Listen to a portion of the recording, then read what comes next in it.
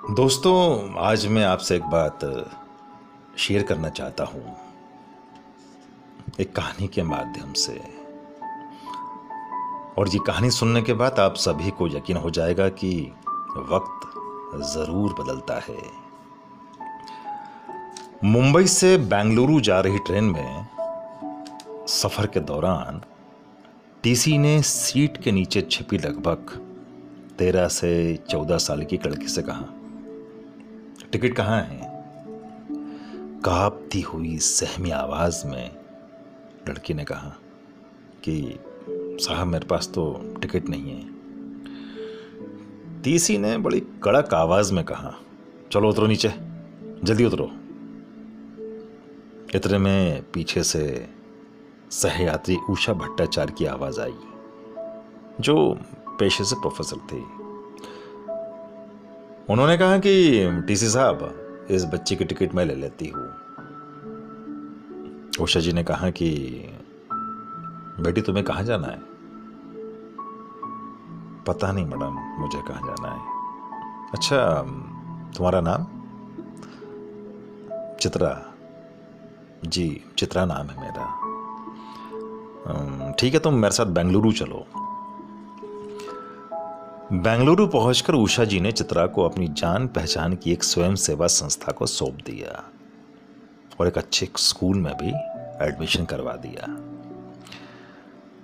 जल्दी ही उषा जी का ट्रांसफर दिल्ली हो गया, जिसके चलते उषा जी का चित्रा से संपर्क टूट गया। लेकिन कभी कभी फोन पर बात हो जाया करती थी और हालचाल पूछ लिया करते थे। वक्त यूं ही गुजरता गया। करीब 20 साल बाद उषा जी को एक लेक्चर के लिए सैन फ्रांसिस्को बुलाया गया। लेक्चर के बाद जब वह होटल का बिल देने रिसेप्शन पर गई तो पता चला उनको कि पीछे खड़े एक खूबसूरत दंपति ने उनका बिल चुका दिया था। उषा जी ने कहा कि आपने मेरा बिल क्यों भरा? मैं तो आपको जानती नहीं हूं। मैडम, यह मुंबई से बेंगलुरु तक के रेल के टिकट के सामने कुछ भी नहीं है। अरे चित्रा, तुम? उषा जी ने बड़े ही भावपूर्ण बोला।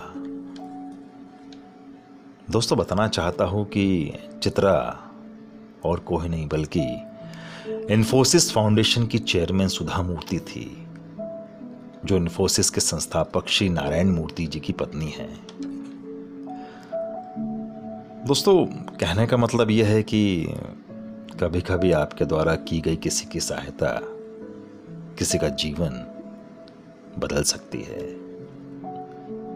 और ये कहानी सुनाने का मेरा यही एक उद्देश्य था कि आप सहायता करें, आपको अच्छा लगेगा और एक दिली सुकून मिलेगा। मैं ऐसा मानता हूँ। बस यही मेरा उद्देश्य था।